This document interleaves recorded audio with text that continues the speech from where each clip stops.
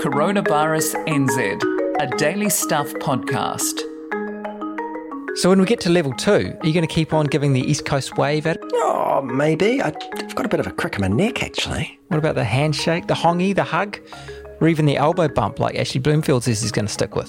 Oh, I don't know. I've actually grown quite attached to the virtual hug. Anyway, welcome to Coronavirus NZ for Thursday the 7th of May. I'm Adam Dudding. And I'm Eugene Bingham. We bring you the main headlines, some of the more unusual and musical things about life under lockdown, and then we take a closer look at something that takes our fancy. Today's all about level 2, and we'll get to that. But first, llamas. What? Yeah, so according to the New York Times, lab experiments in Belgium have shown that antibodies from a llama neutralise the coronavirus. Almost as thrillingly, I learned that the llama's name is Winter. Oh, Winter. Why didn't you say? Yeah, so Winter's antibodies have proved effective against SARS and MERS viruses in the past. The scientists hope to develop their work to produce a short-term protection against coronavirus. The idea is that you figure out a way of injecting the antibodies into someone to provide an immediate weapon for the immune system, but it won't last for more than a month or so. Some of these fancy overseas animals are really impressive, eh? Here in Marangi Bay, I've got a dog who pees on the floor each morning before we get up. Yeah, and I've got 2 goldfish called Donald and Harry. Not sure they'll be much help. Right.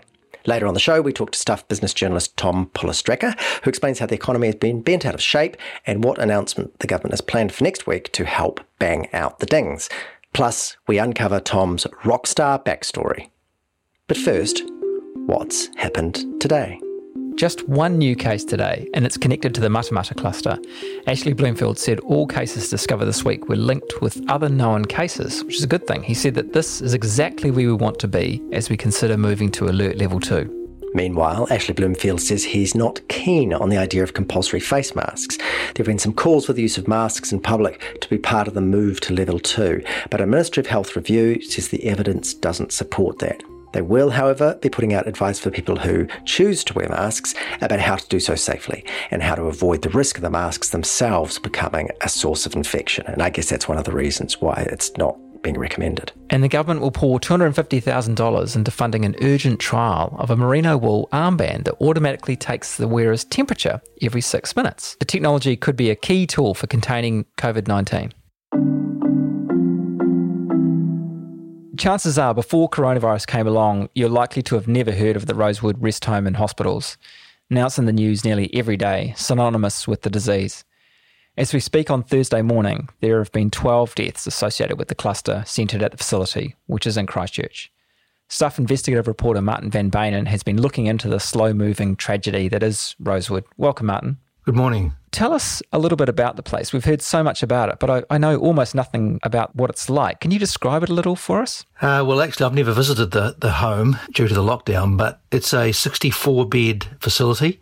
It's been going for a number of decades, owned by the same people for that time. And from what I've seen online, it looks perfectly pleasant. It's got a nice garden. There's a nice deck, a nice sunny deck where people have barbecues. And the staff is an international staff that speak about 15 languages. And generally speaking, it looks like a fairly well-run facility. People who've had family members there speak highly of it or seem to think that it was a good place. They certainly do, and we can only go on what the people that approached us to say nice things about the rest home. But normally in a story like this, if there were real concerns, you'd expect to hear from people, even anonymously. We didn't hear, not a skerrit of that sort of stuff came through. So that makes you think, yes, this was probably as good a rest home as they get.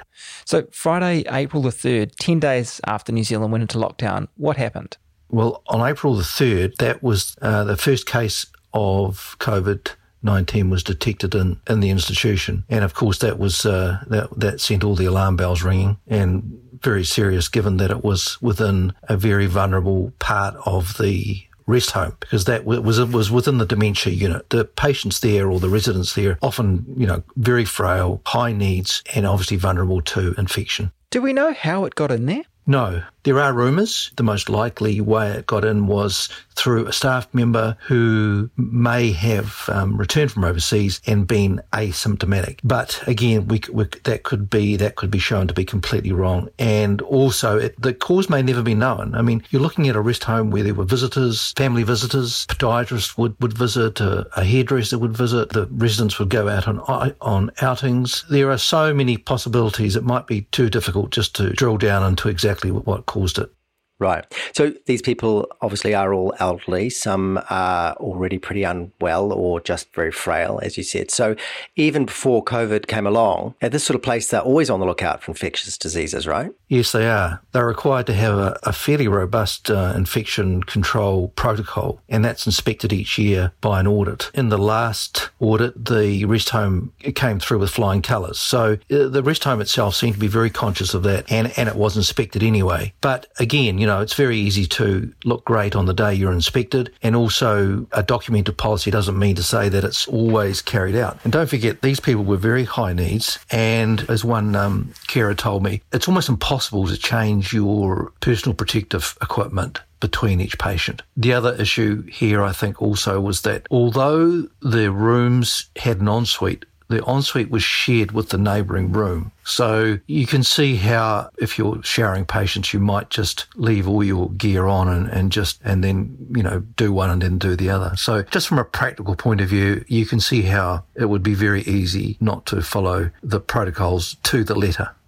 Overseas, there have been horrifying reports about death rates in rest homes, many situations much worse than Rosewood. So we got a fair amount of warning that these were extremely high-risk places for COVID. So did New Zealand fail to learn from the lessons about what was happening with COVID-19? No, I don't think it did. I think the rest homes were quite proactive about this, and well before the lockdown, they had put in measures in place to stop visitors coming in and various other things to ensure that there was some protection around their residents. If you look at New Zealand as a whole, I mean, I think there are 675 rest homes that belong to the Aged Care Association. Very few of them have actually had a COVID infection. Yeah, I'm not sure New Zealand dropped the ball on this one in terms of its elderly population. Gosh, the overwhelming sense is just what a tragedy. Your story came out at the weekend when the death toll at Rosewood was 10. As we record this, it's reached 12. Where's it going to end? Hard to say. The death rate has certainly slowed down.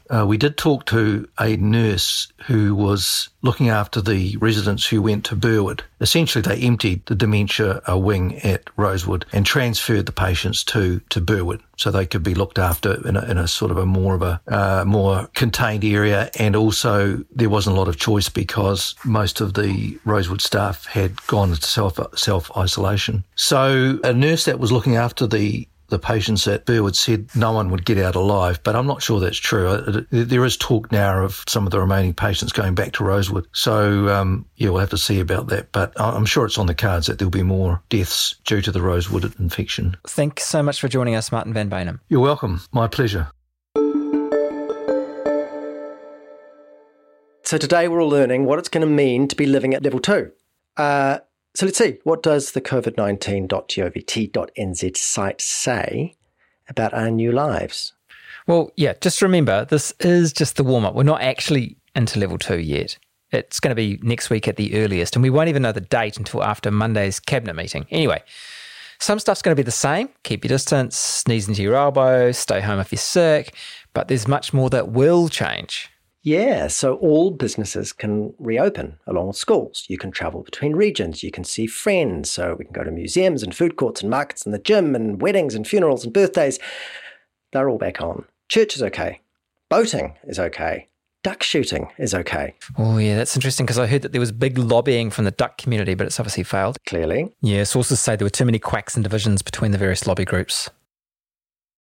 For this next bit, we cross to the sports desk. Over to Eugene. Thanks, Adam. Professional sport is back in some senses. So Super Rugby, well, they're calling it Super Rugby, but I don't think they're going to be flying to Australia and South Africa. So I presume it's going to be more of a domestic competition. That's back on. The ANZ Premiership Netball competition, that's going to be back on, but no crowds. So no crowds, does that mean no spectators at all? Well, on TV, but not at the grounds, no. Right. Life will be sort of back to normal. But even those things that are normal again are going to be pretty weird. So when you're out buying stuff and seeing friends and shooting ducks and being at the church, there's loads of new rules. Yeah, so indoor and outdoor gatherings are limited to 100 people, which is interesting because remember there was a very brief time that we were at level 2 before we went sort of straight into level 3 and then immediately up to level 4. Outdoor gatherings then was 200. So there would have been a bunch of event organisers, I imagine, looking ahead to level 2, maybe planning on going ahead with things that they're going to have to scale back now or rethink. What about restaurants? I quite like restaurants, especially when someone else is paying. Yeah, well, the Prime Minister has said the 3 S's rule is going to apply. Seated, separated, and use a single server. I can immediately see a problem. Well, that sounds quite reasonable. So seated means that you're not roaming around mixing with people up at the counter. Yeah. Separated means the tables can't be too close, so you've got some social distancing away from your crowd of friends. And single server means that there'll only be one staff member who waits on you. You won't have lots of different staff members to reduce the sort of cross-contamination, I guess. Yeah. So what's the problem? Well, she said it's the 3 S's rule. It's 4 S's. Seated, separated, single server. It's 4 S's. Take it to the Ombudsman. I might just do that. On the distancing, basically it's 2 metres when you're out in public, but 1 metre in situations where they can trace who you've been in contact with. The rider with that is businesses are going to have a system where they can keep track of customers so they know who's in the cafe, when, and all that sort of stuff. 2 metres for strangers, 1 metre for people who you're getting closer to, but even 1 metre is going to be really awkward if you're cutting hair or giving massages or trimming nostril hairs. I mean, you've got to get close. Sorry, just a quick point. Who trims your nostril hairs, Adam? No one. It was just a hypothetical, but the point remains. Okay, I don't think there was a convincing answer. But anyway, look, there are going to be different rules. So barbers and hairdressers and so on are going to have to wear PPE. So basically, your barber's going to be in a hazmat suit, which if they're doing your nostril hairs, I'd suggest anyway. One last thing. Schools are back open, but there's every chance that individual schools could close down for a little while. If there's a case found in a school, there'll be a 14-day quarantine. And that's what the situation was before we went into full lockdown. Yeah, there was that school in Dunedin, wasn't there? And what about contact tracing? I don't see anything about a Bluetooth app. WTF? And I don't mean where's the flower? Right, WOBA. Yeah, no talk of an app. But there are various things that are meant to make contact tracing easier if and when there's an outbreak. So the Prime Minister said that they're working on something like a QR code system that they're going to offer to businesses to keep a record of customer movements. So I guess that's something like you scan a QR code when you arrive and leave a place, and then they've got that record. Meanwhile, individuals are basically being asked to make an effort to keep track of where they've been and who they've met.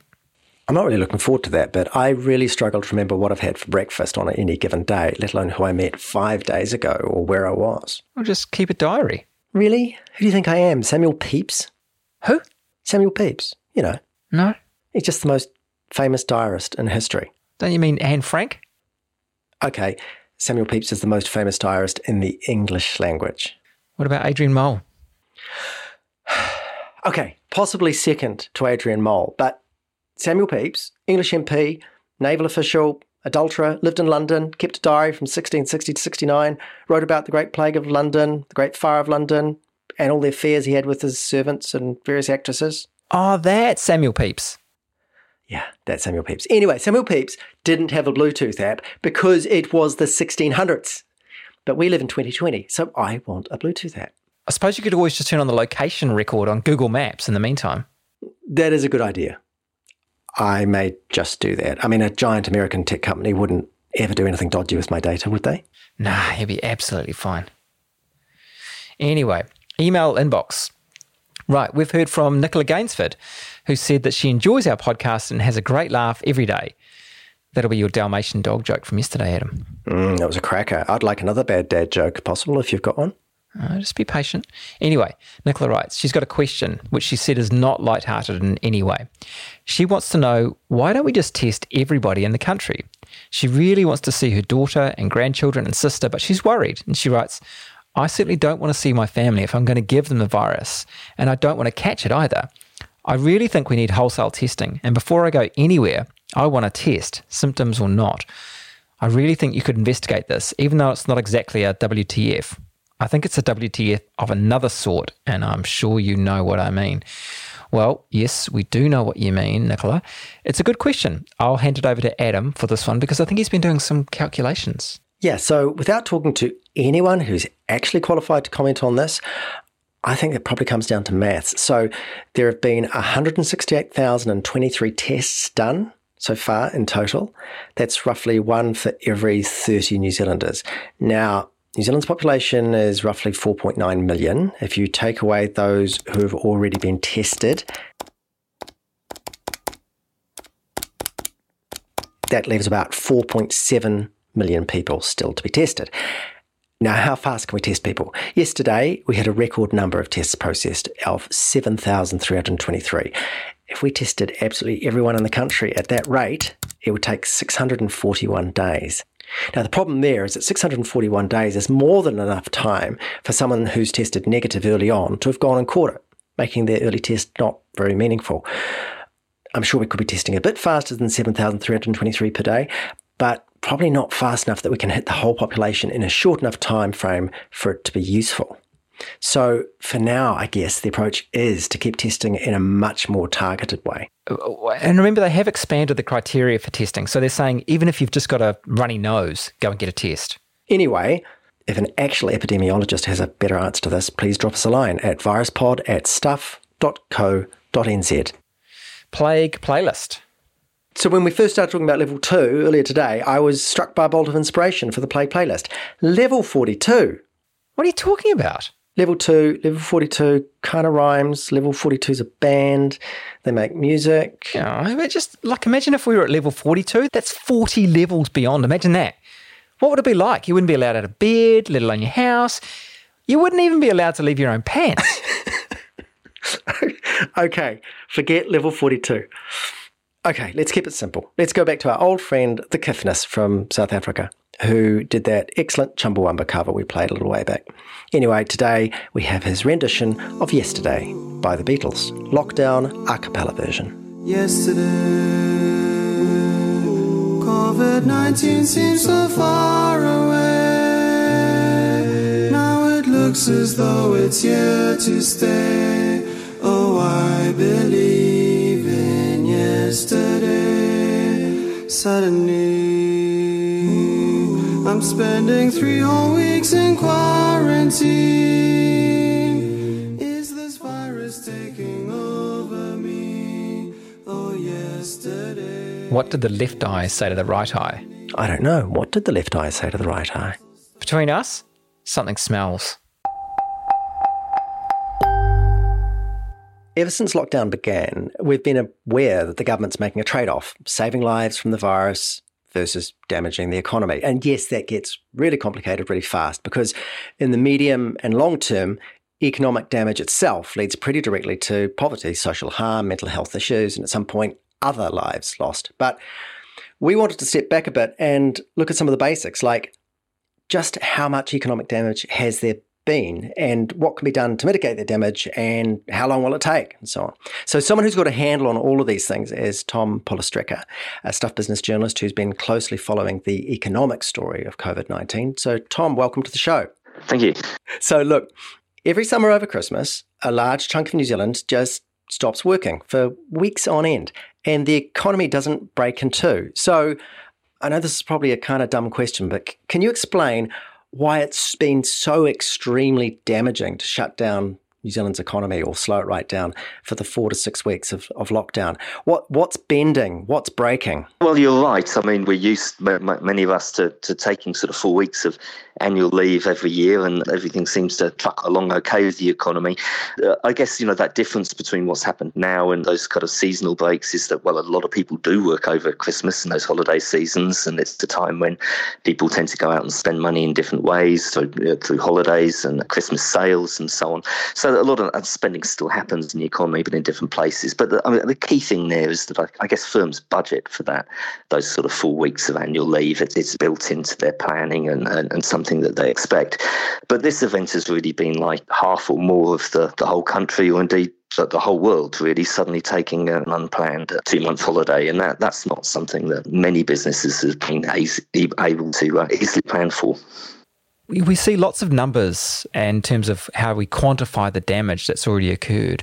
What do you think the best numbers are to look at? I think everybody's guessing, really, because aside from the sort of immediate damage that's been caused from the lockdown and the sort of lost productivity, there's also that much bigger concern about the longer term and the loss of key sectors of the economy, international tourism, international education, and the impact of the global downturn in overseas markets as well on other export industries. So that's a sort of bigger impact, really, than I think the lockdown itself.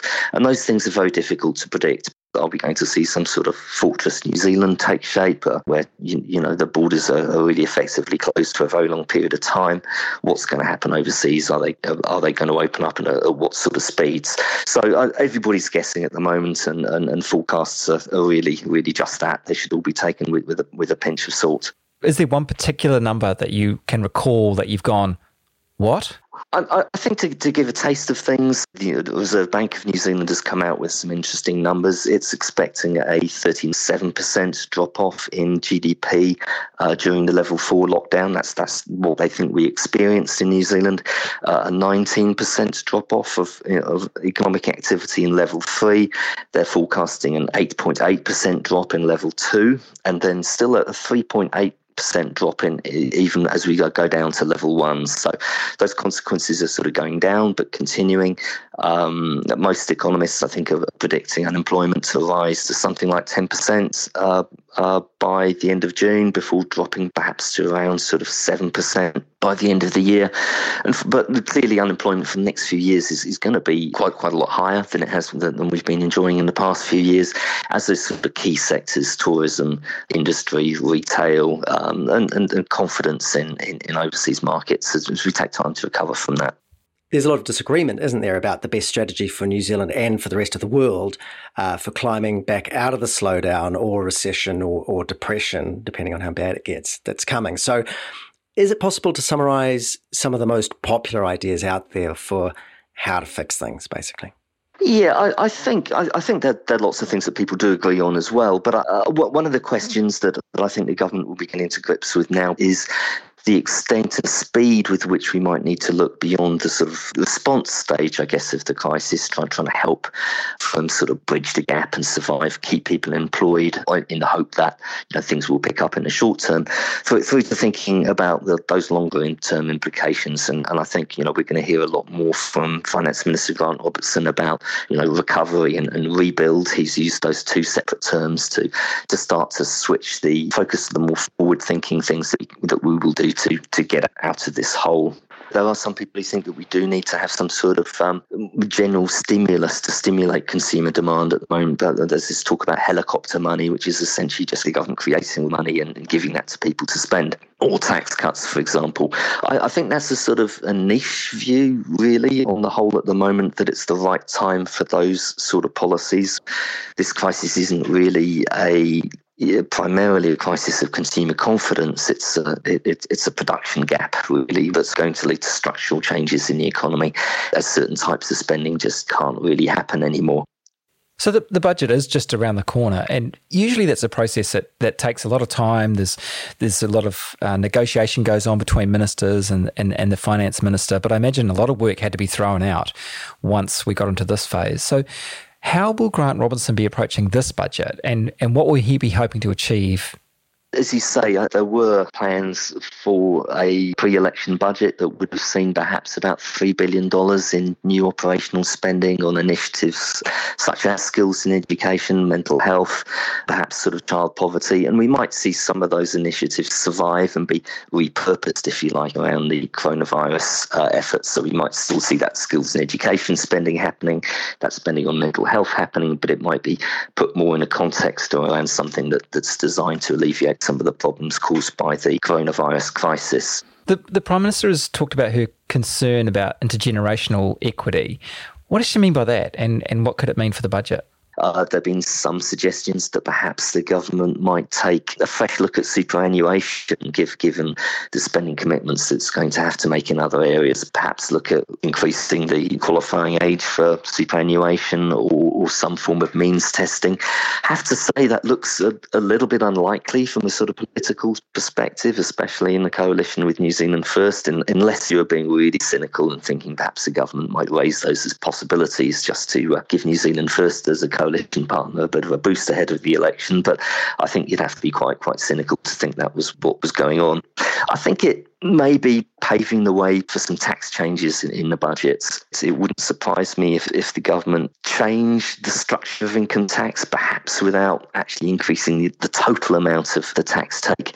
That would, I guess, have a bit of an intergenerational impact in terms of making younger people who are early on in their careers a bit better off, and people who have had longer careers and are perhaps at the peak of their earning capacity, they might take a little bit of a hit. There might be a view, perhaps that's fair for the sacrifices that younger generations have made during these lockdown stages. Just a final question. Lockdown for some of us has meant trying new recipes. There's a lot of banana bread going on. For others, it's been returning to old hobbies. Now, I learned from Google that you used to play the bass back when you were at Oxford, and I believe the band was called Naked Charm. So have you been using your lockdown hours productively to rock out a few scales or similar? I have to confess, I did get out my bass guitar once, and I tried, I suppose you might call it jamming, with my niece from Germany who's over here on a working holiday. She plays the guitar very well. I think she was very polite, but the session only lasted probably about 90 seconds, I think, before she wandered out the room. So we settled instead on playing a lot of table tennis here, and I've been a little bit more successful at that, though not the winner. That sounds very fruitful use of your time in lockdown. Tom Polestricka, thank you very much. Thank you. That's the Coronavirus NZ podcast for Thursday, the 7th of May. I'm Adam Dudding. Here's Eugene Bingham. Thank you to Martin Van Benen, Tom Polestricka, Alex Liu, Catherine George, John Hartfeld, Carol Hirschfeld. Oh, and the Lorentzen family's Isolation Joke Station. Thanks too for joining us. If you want to listen to more episodes, you can find them on all the podcast apps and the Stuff website. And if you want to get in touch with us, you can email viruspod@stuff.co.nz. Also, if you want to support Stuff's journalism, the company's recently set up a system where you can make financial contributions via a link on the Stuff website, stuff.co.nz. Av Joe.